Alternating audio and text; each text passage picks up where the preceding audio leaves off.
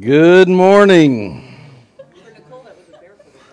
I wish that everybody watching could have seen the sprint to the finish to get in their seats. That was awesome. So good. Let's will somebody close that door, please, and let's get into it. This is going to be really good this morning. And we last week we were talking about hindrances to healing.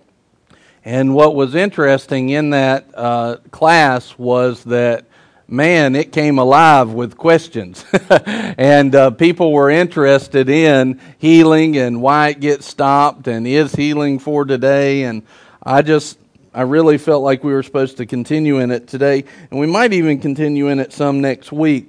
But I wanted to give you just some basic foundational stuff on healing. And matter of fact, I know we've got some activity this morning. If somebody would go and say, hey, Brian's starting on a foundational healing right now. If you want to hear about healing, you need to come right now. So, amen. And so what happened last week was we started talking about healing, and all of a sudden everybody was like, what about this? What about this? What about this? And the Lord instantly said, that is not what... where I want it to stop. I want it to continue next week. So let's get those lights too, please. And so what we did is I just was meditating on this all week long, seeing exactly what direction the Lord wanted to go in talking about this. And praise God, let there be light. Amen. And one of the things that I felt like He wanted us to do was just go straight into, is healing of God, and is it for today? Why do we believe in healing or not believe in healing? It has a lot to do not just with do we believe in healing in itself. A lot of times major hang-ups to every other piece of promise that we're trying to acquire by faith. If you can get healing, you can get the other promises.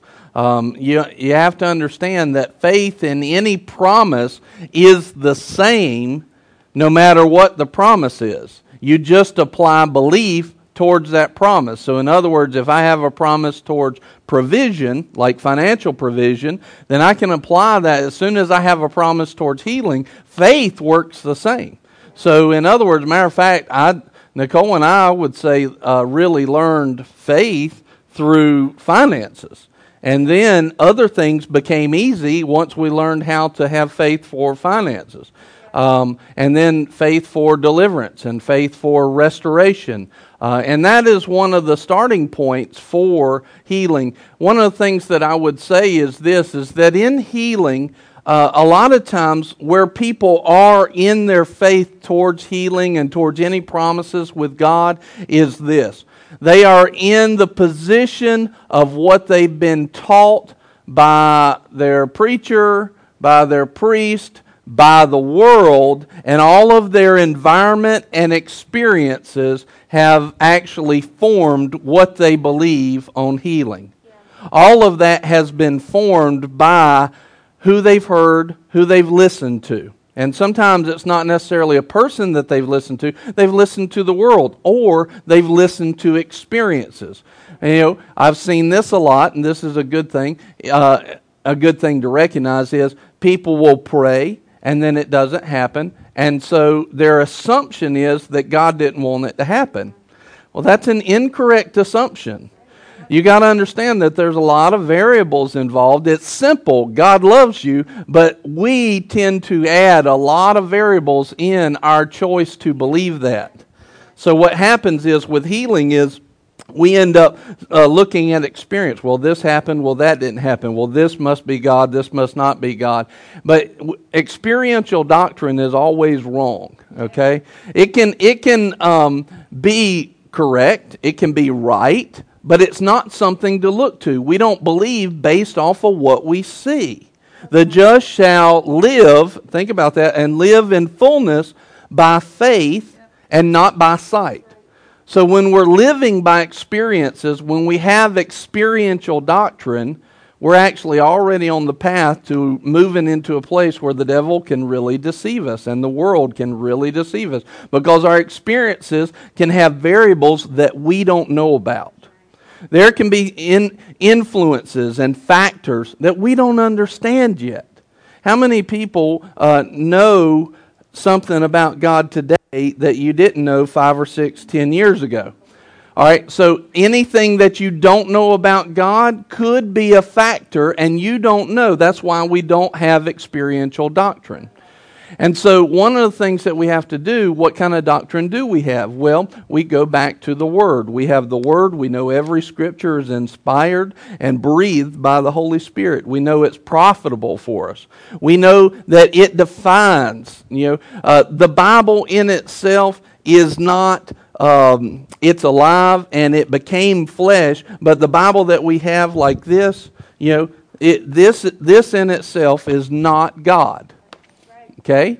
This in itself is not God. Otherwise, we would put it up on a pedestal and we would bow down and worship it. We don't do that. This is a picture of God, a perfect picture of God, that shows us who He is and what He's like. It shows us His character. It shows us His nature. And so we can go into this and we can trust this to say, hey, what does God look like? What's His will on healing?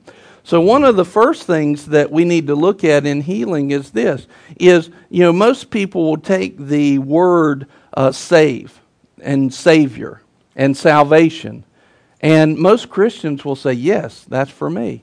That saving is for me, right? But what they do is they only apply eternal life to that word.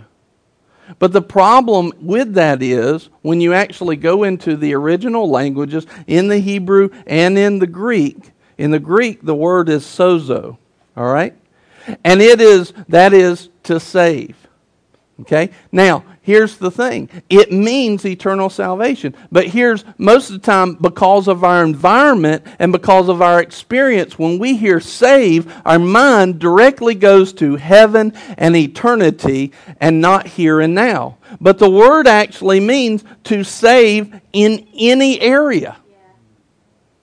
So what area do you need saving in? That's what Jesus paid for.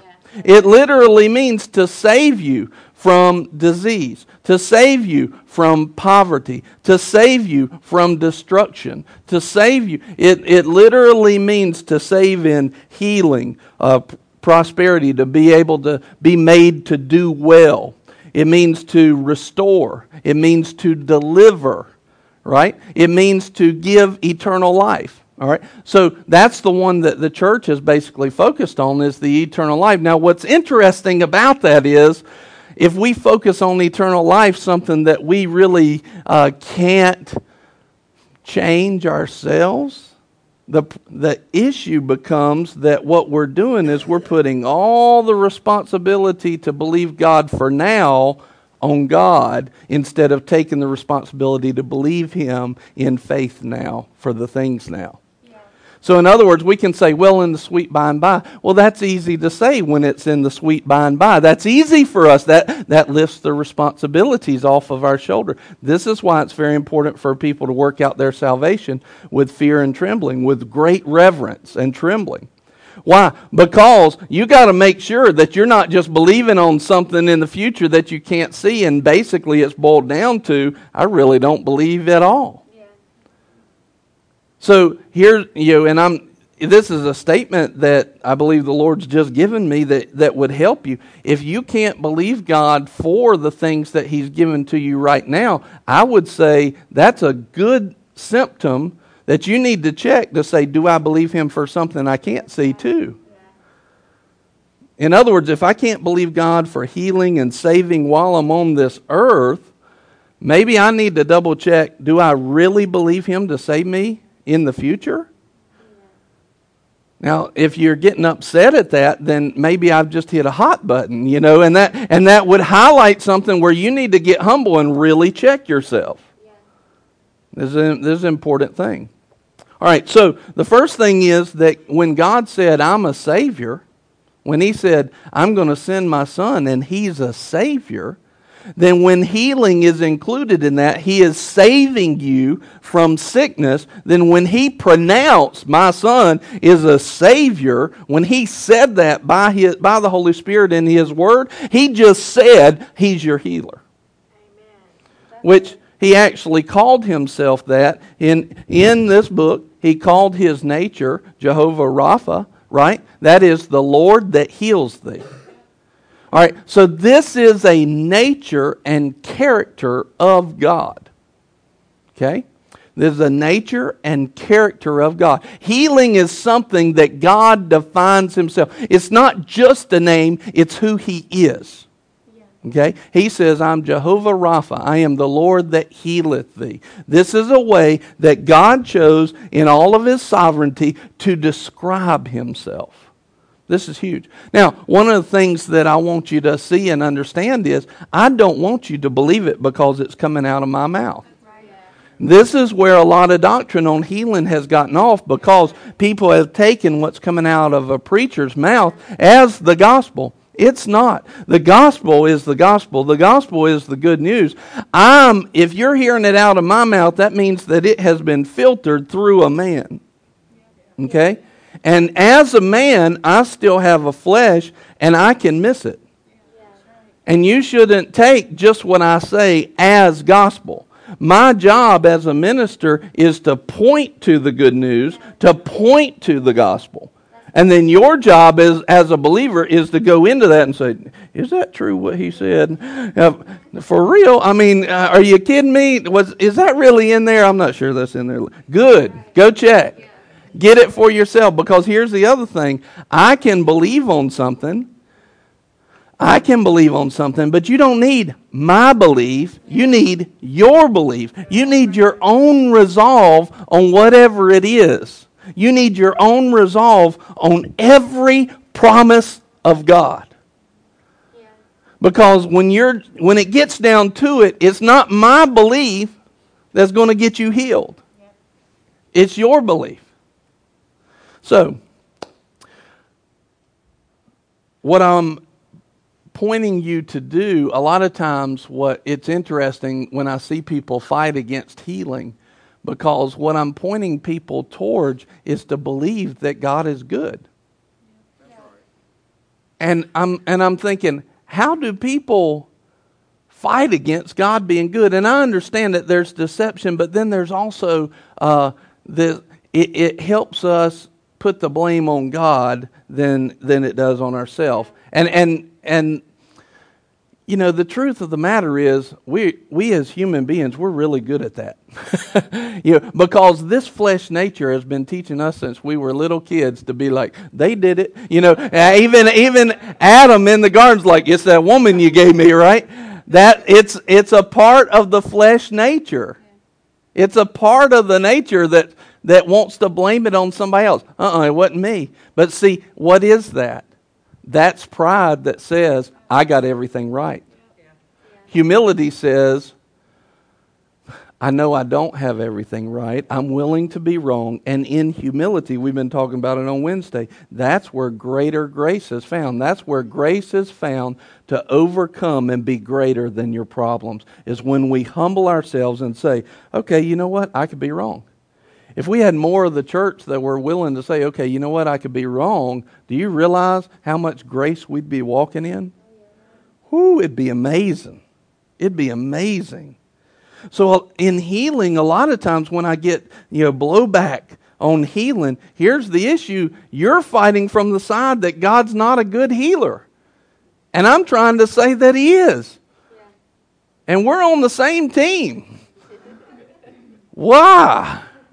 And what it is they've had teaching, they've had experience, that they haven't taken every variable into account. And now all of a sudden, they've said, well, it must be this way. Well, humility says, I got to back up and say, time out. And so just my personal story, when I saw the miracle power of God even as a small child. But then I grew up to be an adult. And as I grew up to be an adult, and then especially knowing that I'm probably going to preach and minister, and there's a scripture in there that says, don't go be a teacher lightly and don't do it quickly because it carries a responsibility. And I realized I don't need to be teaching something I don't know. And so very early on, the Lord started leading me to some scriptures and to some revelation on healing. And as I got into it, the more and more I got into it, the more and more I found out that the world is way off on their thinking about healing. I mean, it's way off. And because God is so good, how many people does He want to go to hell? None. Right? And why do we know that? Because I told you? The Word says that. That's right. And yet, how many parents here would purposefully make your child sick to teach them something? Anyone that's walking in love, they would not do that. And so just, logic, spiritual logic here also says God doesn't want them sick any more than He wants them to go to hell. And if you notice the thread through the gospel, it's always, always, always sickness and sin go together because they were a part of the curse. They always go together because they were a part of the curse. Matter of fact, let's turn real quick and go into Deuteronomy 28, which is a great, great chapter. It's a little uncomfortable reading past verse 14, but verse 1 through 14 in Deuteronomy 28 lays out the blessing. He says you'll be blessed. He says you'll be doing great things. You'll be the head and not the tail. He will command the blessing. The enemies will be defeated. You'll be blessed going in and blessed coming out and all this great stuff. You'll be the lender and not the borrower. And then so he declares what the blessing is. But then he declares what the curse is. Okay? Now, and you need to understand something. This is important. This is very, very important for walking into the fullness of the promises of God. All right, so one of the things that happened in the 1600s when they wrote King James, what did they call, what was their mindset in that time and in that age? What was their mindset towards disasters? Who caused them? God. Even in our legal documents today, they still will list certain things and call it what? Acts of God. That's right. And all that goes back to a period of time, and it was called the Dark Ages for a reason, because their attitude was pretty dark, right? Well, this is the same group of people that actually gave us the first English Bible that was used for 400 years. So a lot of our doctrine and theology, if this was what we got doctrine and theology from for 400 years, and all of our preachers were using it that spoke English, do you think that we're affected by that? Sure, absolutely. Whether it be good or bad, definitely affected. So their thinking in that period of time was that, and somehow they got to that place in the 1600s. But if you go back to the original, where you're looking at Jesus and Peter and Paul and all these guys, right? What you start to see is this doesn't line up with what I'm seeing and what I'm hearing. And one of the things there's a guy named Robert Young, who was anybody know what a concordance is? All right, so a concordance is basically going to show you which of the Hebrew and Greek words are where, which ones they are, and what their definitions are.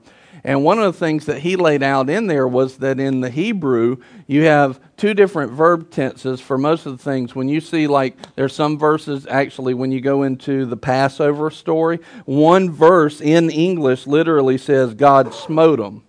And then there's another verse that says, and God allowed, and the destroyer came. All right, so God, you have to understand, God's not the destroyer. God's not the destroyer. So once you see that, it's like, wait a minute, that looks like the Bible is contradicting itself. But does the Bible contradict itself? No, it's the perfect word, perfect will of God, perfect character and nature. So something's off here. So what is that thing that's off? Well, one of the things is in Hebrew tenses, you have a verb tense that says God caused it, a causative tense. He did it. He smacked him. He's like, get right, you know. And then you have another tense that says he allowed it. And so what they did in a lot of the tenses, because in that time, that was their thinking that God was doing all this, right? And so he said in what happened in that was that they actually turned a lot of those, and it's hard to tell which tense is using until you know the heart of God. And they use the causative tense, God actually did it, instead of he allowed it. And they use the wrong tense in the verb. Well, if you do that enough times, you read through the Old Testament, guess what happens? All of a sudden, what's your view of God? Man, he's like, woo, yeah. Now, he's not somebody to be messed with. He's not somebody to come against, right? He will protect who he's in covenant with, right? He's a defender. He's a protector. And, you know, it's kind of like, Nicole, I love y'all. But y'all come and you try to hurt her, I'm in covenant with her. Something going to happen, right? You see what I'm saying? Yes, you behave. And so something's going to happen. Well, God's the same way. Thank goodness. I want him on my side, right? But we've got to understand that his heart is not to hurt people. If that was all he wanted to do, all we had to do was be like Earth, you know, Death Star us from heaven, right? That's all we had to do. It's real simple. The fact that we're still here ought to tell us a whole lot about the heart of God. Because in Romans 5 it says that we were sinners, we were enemies, and we were helpless. Right? We were in a bad situation. Enemies of God by his own words. Right? The fact that we're still here proves something. And so a lot of times, I remember I had a friend one time, he said, I can accept Jesus, I like what he did, but I can't accept the God of the Old Testament. I heard Andrew Womack say this the best. In Hebrew, matter of fact, will you put up Hebrews 1:3, please? And this is really what we're getting to, and this is why not accepting healing can be a problem for believers and for Christians, because what we're really talking about is the character and nature and heart of God. And if you boil the Bible down, what you're going to come up to is 1 John chapter 4, God is love. Yeah. If you boil it all down, God is love. But even our idea of love has been slanted by what we've believed in experience instead of what the Word says. God is love. If you've tasted of him, then you've tasted of his goodness in 1 Peter chapter 2. Every good and perfect gift comes from him, from the Father of lights, with whom there's no variableness nor shadow of turn. So what we're really discussing is his character and his nature. And you got to understand, just think about this. If everything good in you came from him, you take him out of the picture, and all the stuff you thought was good, what are you left with? So if you got good in you, it's all from him. We owe him thanks and worship and praise for all of this stuff. If you ever did anything good, it came from God. Take him out of the equation, and we're a mess. And all you've got left is everything bad. All right, so what's interesting in the God of the Old Testament versus the God of the New Testament, I heard Andrew Womack put it this way, is he said the picture of God in the Old Testament is true and it is correct. And it is. And there's reason for certain things that happen that we want to blame on the hardness of the heart of God that wasn't that at all.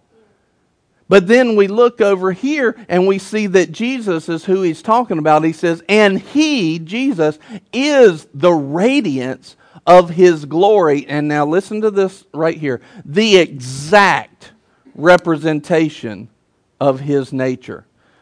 The exact representation of the nature of the Father. The exact. Will you put that up in King James as well? The exact representation of his nature. Who being the brightness of his glory and the express image of his person, upholding all things by the word of his power. He's the exact character and nature of the Father. And what really got me was the adulterous woman. When the adulterous woman comes in and the scribes and Pharisees are trying to, they're getting ready to stone her, but what they're really up to is they're trying to trap Jesus. And in that moment, they say, hey, the law says to stone her. We caught her in the very act. What do you say? And Jesus backs up, writes on the ground. I believe that he was just making sure he heard from the Holy Spirit, receiving wisdom. And anointing is the wisdom of God. And so I believe he's receiving wisdom because it says that he never did anything without seeing the Father do it. He never said anything they didn't hear the Father say. So what he was doing was the exact nature and character of who? The Father. And so what does he do? He says, you who are without sin, cast the first stone. And so they all start dropping the rocks. They all start going away. Now this is the character and nature of Jesus. Yes. But also who was it the character and nature of? The Father. And so they start dropping their stones. They start walking away, and then eventually all of them are gone. And he looks to the woman and he says, woman, where are your accusers? And she says, they are no more, Lord. And he says, neither do I accuse you. Go and sin no more. Now, the very interesting point in this is, was there somebody there without sin? Yes. So was there one completely legal by the law, even by his own standards that he just spoke, that was completely capable of picking up a rock and stoning her to death? Yes, there was somebody there, but his choice under the exact nature of God, the exact heart of the Father was, I don't accuse you either. I don't accuse you either. Now go and sin no more. And what's great about that is we see the heart of the Father. Andrew said it like this. He said the Old Testament is an accurate picture of God. It's just not the complete one. You see the completion in Christ. And you say, well, why didn't we have a complete picture of God in the Old Testament? Because he had to work it, because he had already given the earth to men. He had to work through a man. He had to present himself in a human, which is why Jesus came as a man. And now he's able to present himself in the exact nature and representation of God. And what was the heart of God? Was the heart of God towards that lady a destroyer or a savior? A savior. And see, the church does this all the time, and they've got the...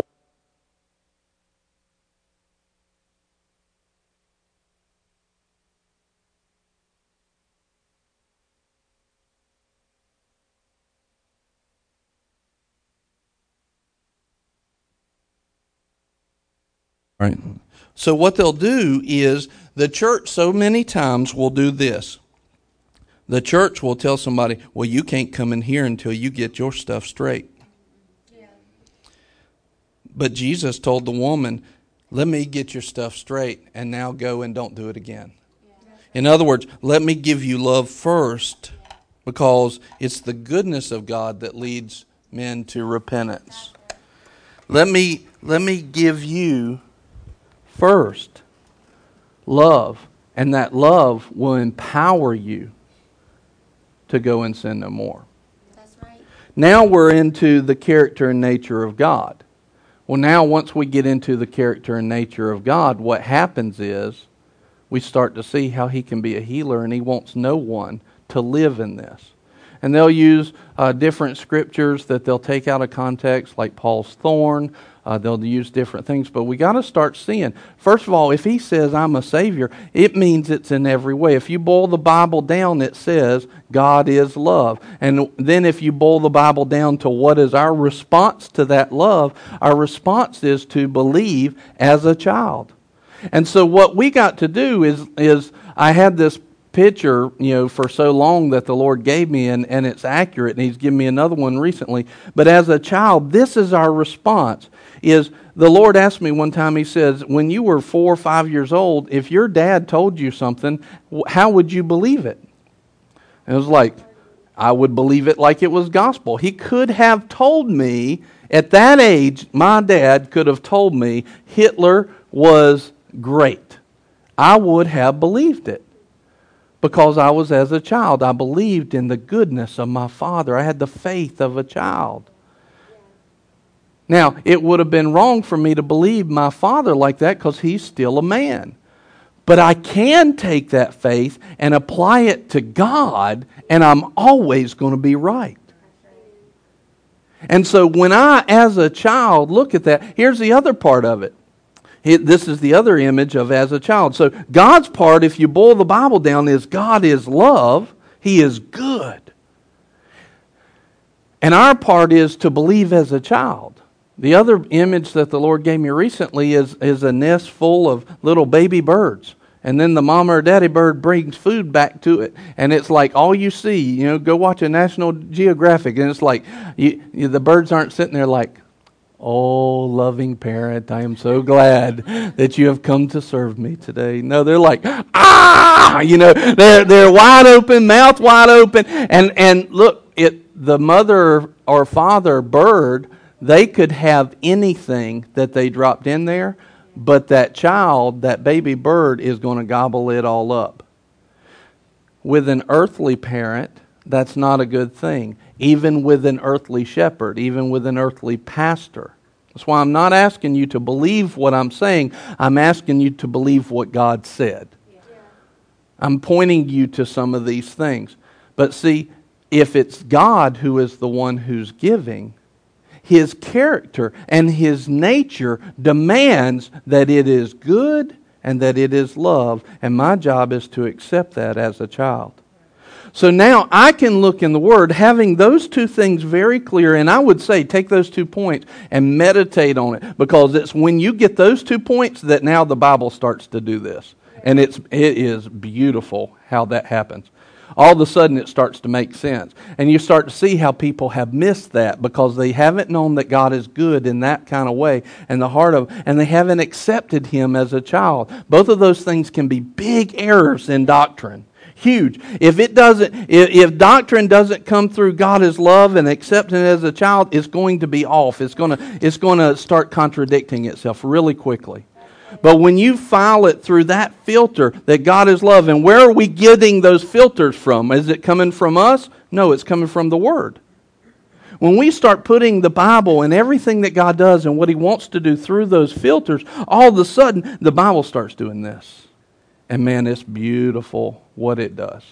It's amazing. And that's where the power of God is released. That's where the power for healing is released. God is love. I accept it as a child. So then, once I get that and I spend time on that and I have resolve on that, I go back into the Word and I start seeing that God is Jehovah Rapha, the Lord that heals thee. And I start realizing if I'm going to, as a child, believe in the goodness of what He just called Himself, that means He's my healer all the time, every time. There is no, I don't think so this time. No, He's my healer. It's His nature. It's kind of like this is going to happen because this is the output that He's given. It didn't say a Jehovah Rapha sometimes. It didn't say that. And He's very specific about what He says. When He says that I'm your Savior, then that means He's my Savior for eternal life. He's my Savior for healing, for finances, for deliverance, for restoration. In every way, any way that you need saving, I'm it. That's what Jesus was saying. We start taking this approach to things, and all of a sudden, all this stuff lines up. All this stuff starts to make sense. Even that scripture where He gives every good and perfect gift in James chapter 1, verse 17. It says, every good and perfect gift is given from above, from the Father of lights, with whom there is no variableness nor shadow of turning. In other words, that is a description of His love, and it's pure, directly at you. It will not turn, not one variation, not one degree to the left or to the right. And like that light shining at me, me. If I turn my face this way, there's a shadow of turning over here that starts to happen. No, His love is so pure and so direct towards you, it will never turn not 1 degree away from you. It's always pure towards you. It's defining His love for you. We see there then in Deuteronomy, back where we started all this, that you have laid out the blessing and the curse. And God's not the one who's necessarily bringing the curse upon them. He's letting them know. It's kind of like a parent that comes home and they see their kid up on top of the roof getting ready to jump. Say, I can fly. And God's the one saying, hey, there's some gravity and you're about to find out what it does. Stop. That's what this is. God's saying, hey, there's a curse here. And when you're obedient to me, you walk in the blessing. But when you're obedient to the world and to your flesh, you're going to walk in the curse. And you're under the curse simply by the bite that they took, that sin. And it's throughout all mankind. But I'm your Savior. And right now, if you'll just walk with me, I'll take care of it. Later on, though, if you will believe in Jesus, in Galatians 3:13,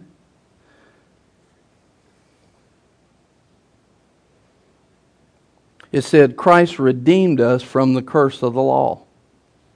He has redeemed us. We're not talking about will do. We're talking about past tense. We are redeemed. We're redeemed. Well, if you go back to Deuteronomy 28, what it starts to list in the curse starts to list sickness. Starts to list. You get down to verse 28, and even in that verse it says, and God will smite you in that verse. But, wrong type of translation. He'll allow it. But it says, every disease, named or unnamed. So now we just covered every disease under the sun. And then you go to Galatians 3:13, and it says what? You are redeemed from this, because Christ took the curse for you. Now that right there, if we really are believing God as a child in faith, that right there should be enough for us to say, sickness has nothing to do with me as a believer and redeemed in Christ. It has no place, no right. That ought to be enough. If it's not enough, and a lot of times it's not, I read that, and I still just didn't get it. I did not have my mind, and I didn't have my mind renewed to it. I needed more, and I needed more. So I know that He's a Savior. I know that He's redeemed me from the curse. I go into John 10:10. Great scripture. The thief comes only to steal, kill, and destroy. Jesus said, I came that they may have life and have it abundantly. Now here's the question. Jesus drew a very fine line between the two sides of that. The thief comes to steal, kill, and destroy. I've come that they might have life and life in abundance. All right? Jeopardy time. Where does sickness fall? Even the smallest thing. What is that? Yeah. It's destruction. It's stealing. Sickness is never going to fall over in life category. It's not going to fall in there. It's always going to be in the death category. Why? Because it's a part of sin. It's a part of the curse. It's a part of what the curse brought. It says, the Word tells us that sickness came in because of the curse. Because of death. Remember, we were created to live forever. If we're redeemed, that's the thing. What is redemption in itself? Just the word. It says that we are redeemed, made like it never ever happened. Well, if sin never happened, what are we made like? What are we redeemed to? We're redeemed into a place that has the curse removed and the blessing is there, like the garden. Yeah. Then you have Jesus who says, and this is really interesting. Hey, pray this way. Our Father which art in heaven, hallowed be thy name. Thy kingdom come. Thy will be done on earth as it is in heaven. How much sickness is in heaven? None. So Jesus is telling you to pray, Lord, may your will be done on earth just like it is in heaven. In other words, Lord, may your will be done in no sickness on earth just like it is in heaven, because that's His will that's seen in heaven. were redeemed back to the garden where they were created to live forever. Now, after that period of time, he did set a date in Genesis chapter 6:3 that he has appointed for us to go ahead and pass away this corrupted flesh, because this was not something that was renewed. But yet, through Jesus, when we change the spiritual root, it means that we can still live a long, full, and satisfied life in Psalms 91. Okay? And so we see that even though we still have this corrupted body that's going to try to bring sickness on you, we have no part with it anymore. And if we will stand up and say, I don't take part with you, sickness, all of a sudden we can start walking in those things. Now I'll tell you from personal experience, and this is here's experiential doctrine. I'm going to tell you what I went through to help you. It took me some time to get that through my head. Like, I didn't just get a revelation of this one day and be like, oh, praise God, and I never had any more sickness. Look at that. I never had any more. No. I got stuff I'm believing for right now. But I will tell you this, that I have experienced. I started seeing miraculous healing, not only in my ministry, but in our family, in my own body. I started seeing it more and more. I started seeing sicknesses that everybody else took 2 months to get rid of. They only took me a week. So I started having restoration and recovery faster and faster and faster and faster. Jesus, oh golly, now all these scriptures are coming. What's interesting in Matthew 6 when he tells us to preach, we're going to do this again next week. When he told us to preach, when he told us to go and preach, he said, you go heal the sick, raise the dead, cleanse the lepers, cast out devils. Why would he tell us to do that if it wasn't a part of it? But right here in this prayer, he told us this. He said, your will be done on earth as it is in heaven. Give us this day our what? Our daily bread. Right. Well, let's look at something real quick.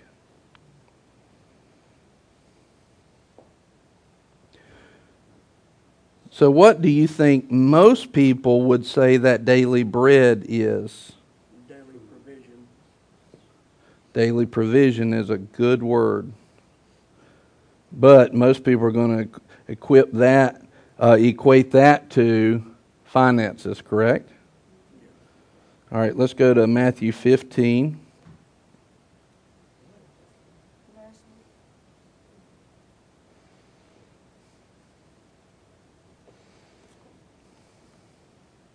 And let's look at this, and we'll wrap up with this. It says, the faith of a Canaanite woman in 15:21. So Jesus went away from there and withdrew into the district of Tyre and Sidon. And a Canaanite woman from that region came out and began to cry out, saying, have mercy on me, Lord, Son of David. My daughter is cruelly demon-possessed. He did not answer her a word. Now this is very interesting. Here's Jesus, the exact character and nature of God. This woman says, hey, come help me. And he was silent. And see, this right here is where most people fall away from healing. Oh, well, he must not want to help me. This wasn't the heart of God. She tapped into the heart of God, but part of her tapping in was because she didn't take just that initial response as the end response. Let me put it this way. She knew something, we're going to see it. She knew something about the heart of God that most people didn't see. And you'll notice in this story, remember the woman with the issue of blood that came up and touched? You remember Jairus, right? All of these, you remember blind Bartimaeus? All of these people, basically, Jesus was going to walk by. Jairus came and he was going to go to Jairus' house, but the woman with the issue of blood, this lady here, blind Bartimaeus, Jesus was going to walk by them. But something moved God. They said, I believe in the heart and the character and nature of God. I believe in who He is. And they put a demand by faith on that, and that moved God. That faith moved God. God responds to somebody that will humble themselves to trust Him and not let go. God moves to it. I think in these situations that the Lord let these things be seen so that we could see how our faith connects to the heart of God. I think he was allowing these to teach us and to show us something. He was showing these examples of it so that we would learn to not let go, but to, having done all, stand in faith, particularly in healing. He says this. Now here he is, Jesus. Think about if somebody came in. Let's say that Chris came in and he walked into church one day and he comes up and he was like, "Hey, I'm Chris Bivens." And I looked at him and went, and walked away. Now, what would we do in American culture? Well, I ain't never coming back to that church. I ain't never coming back to that church. Does he know who I am? That's not what this woman did, though. See, she moved in humility. That didn't get her to go away. He had a reason for doing this. There was a reason. He was following the protocols. But see, there's something that even moves the heart of God beyond the protocols. This is a big point. He did not answer her a word, and his disciples came and implored him, saying, "Send her away, because she keeps shouting at us." Chris walks into church. Now the preacher's ignored him. He's standing over there. "Hey, you going to help me? You going to help me?" All during the service. And then, my leadership team comes to me and goes, "Would you please call the cops and get him out of here? He is being so loud." And yet this woman did not let that throw her off. Verse 24, "But he answered her and said, I was sent only to the lost sheep of the house of Israel." Her time was coming. Her time was coming. But he was following protocol, and it's important to follow order. But she came and began to bow down before him, saying, "Lord, help me." Now think about the same situation with Chris. I ignore him. Then he keeps shouting during the services. My leadership team saying, "Would you get rid of him?" And yet, let's say that he humbled himself enough to come up and even get to the place where he said, "Please help me," and bowed down. And what kind of humility are we talking about first off? See, we need to have this humility as a child when we're accepting his love. We need to have this kind of humility in front of him.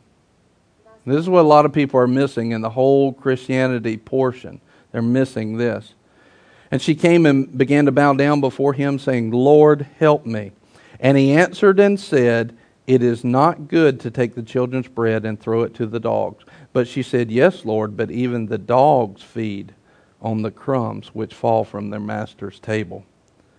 Then Jesus said to her, O woman, your faith is great, and it shall be done for you as you wish.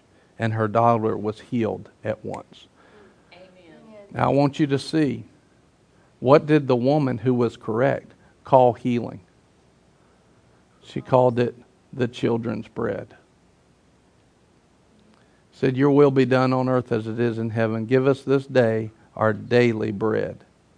This is a bread. This is a daily provision. Healing is a daily provision that belongs to the children of God. Oh, has the devil fought to keep that out of your head?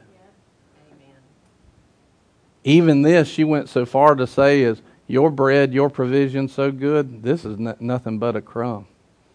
This is a leftover. Healing's so much a part of you that even the leftovers, just give me a crumb. I know how big and how great you are.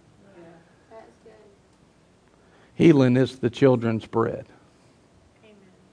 Healing is your bread if you know Christ. Lord, we just thank you right now. If you got something in your body that needs healing right now, we're going to continue this again next week. We're going to go into even more scripture talking about healing. If you got something, though, right now in your body, you don't need me to touch you. You don't need Jesus physically present to touch you. What you need is humility and faith that says, you are who you say you are. I believe in your character. I believe in your nature. And I accept your word above what the world has told me. Lord, I accept my daily bread. I accept healing right now in my body. If you want to, just put hands on that place that's causing you issue and just say, Lord, right now I accept healing in Jesus' name. I accept recovery. I accept restoration. It's your nature. Lord, I believe in your love. It's not just healing I'm believing in. I believe that you love me. That you love me with an everlasting love. It's evident by the fact that I'm just still here. And if you love me that much, then you love me this much to give me daily bread. I receive healing right now in Jesus' name. And just say it. Just say, Lord, I believe in your love, and I receive it in Jesus' name. Amen. And the Word says this. It says, and when they preached the Word, they preached the good news, the Spirit worked with them, and it gave them signs and wonders because of that. What was happening was, as they preached the goodness and the promises of God, the Holy Spirit started to make those things, to make healing happen because of the Word preached. How many people had a pain and now you don't feel it? I do. I was hurting in my back. Yeah. Anybody else? Had something going on and now you don't feel it? Yep, He's working right now. And listen, just because you don't feel it doesn't mean that's not true. We don't live by sight. Right now you have to understand that when we prayed that prayer, the power of God was released for recovery and restoration and healing. And so when the devil comes and says, well, you must not have gotten anything because I still see it, I still feel it, that's when you say, no, wait a minute. That's the same deception you've been trying to get me to buy the whole time, that I have something that was never mine. I'm a child of God. If you know Christ, you're a child of God, and I have daily bread. I receive it. See, anytime the devil tries to tell you that you're sick or you're supposed to have sickness, you should know now, no, that is not a part of me. I'm a child. I have daily provision from God. That does not belong here. Amen. Lord, thank you for your word. Thank you for everything in Jesus' name. We praise you and thank you that you are the healer. In Jesus' name, amen. Amen.